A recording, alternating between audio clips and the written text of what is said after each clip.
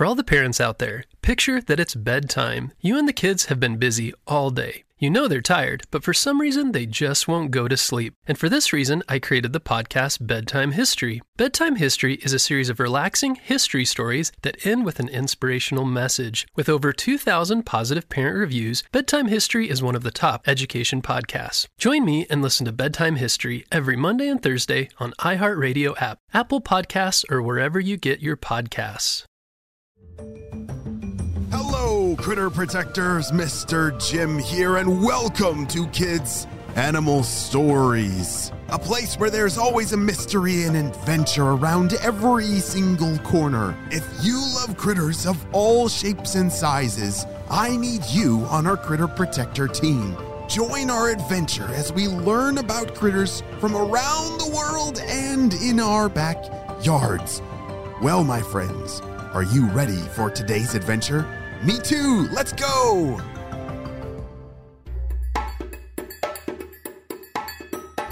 Akane, the Japanese firebelly newt, had just spent her morning eating yummy worms, relaxing out of the water, and thinking about egg-laying season that was coming up pretty soon. She tried to put off thinking about all the work ahead for some time, but it was approaching quickly. But after swimming around her entire clear water pond, she realized she had a terribly big problem. She had looked all over her area and hadn't spotted a single green leaf. Wait, that's the problem? A green leaf? That doesn't seem very big, big problem. I've definitely gone places where I haven't seen a green leaf and thought, the world is ending! So what does this have to do with egg-laying season?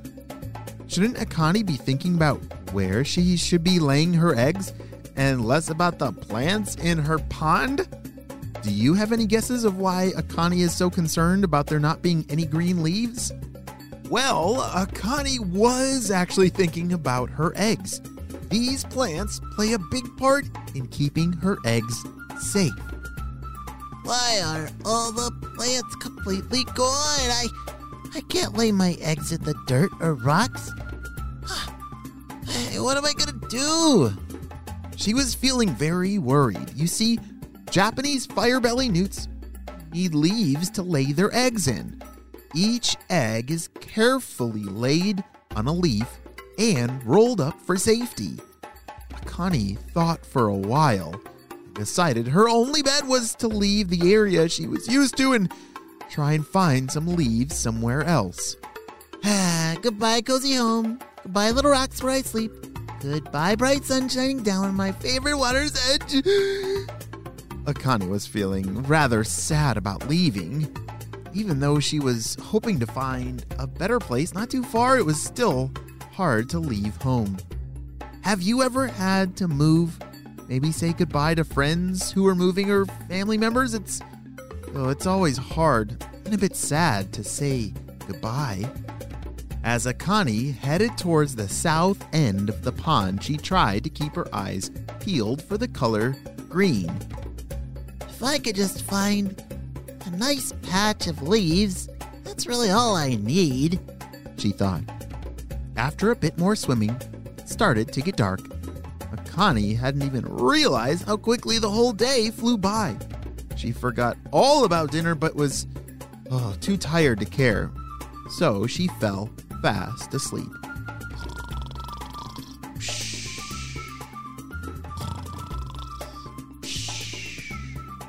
The next morning, Akane woke up to the grumbling of her tummy. I've got to find something to eat. I'm starving. Akane swam around. Large fish passed by, somewhat unfriendly. Even a small turtle swam past without even saying a word. These critters on this side of the pond don't seem to be very friendly. I miss my neighborhood. Just when she was about to cry, she saw some small insects near the surface of the water. These bugs will have to do. Maybe I'll be happier once I get some food in my tummy, Akane thought, and she headed up to the surface to eat.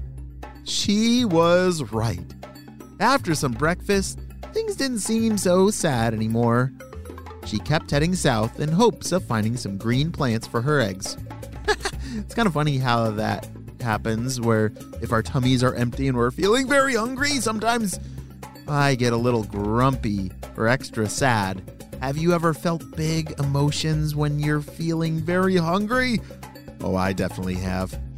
She searched for hours and hours and still didn't find anything that would work for her eggs.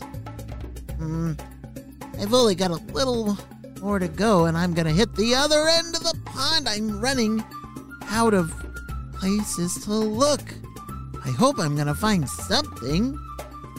Just before the south bank of her pond, and just before she had to make a decision of whether to look somewhere else, Akane started to see some familiar movement. What? Is that a... No, it couldn't be!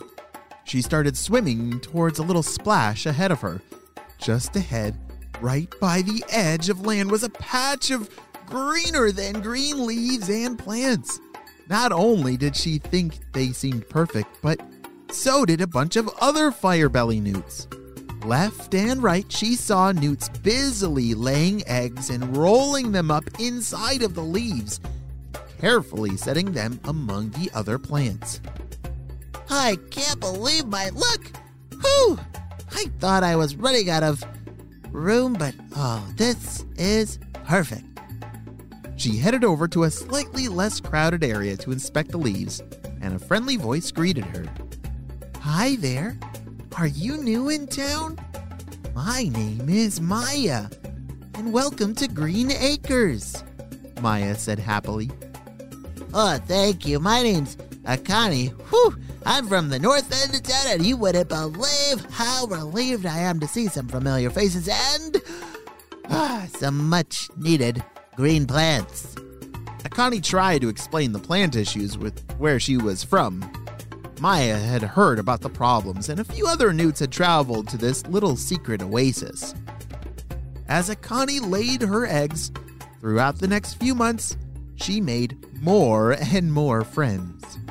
Green Acres quickly started to feel like home, and she was so happy she took the risk of trying something new.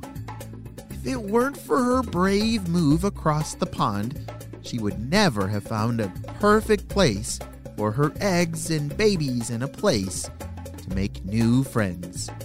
The end.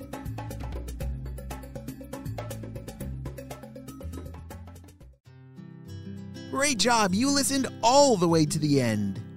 And have you heard that we are starting our very first book?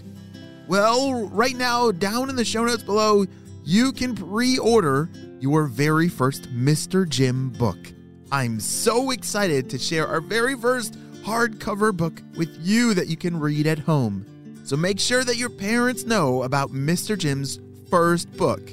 All the information is down in the show notes below. I'll see you on our next adventure. Bye!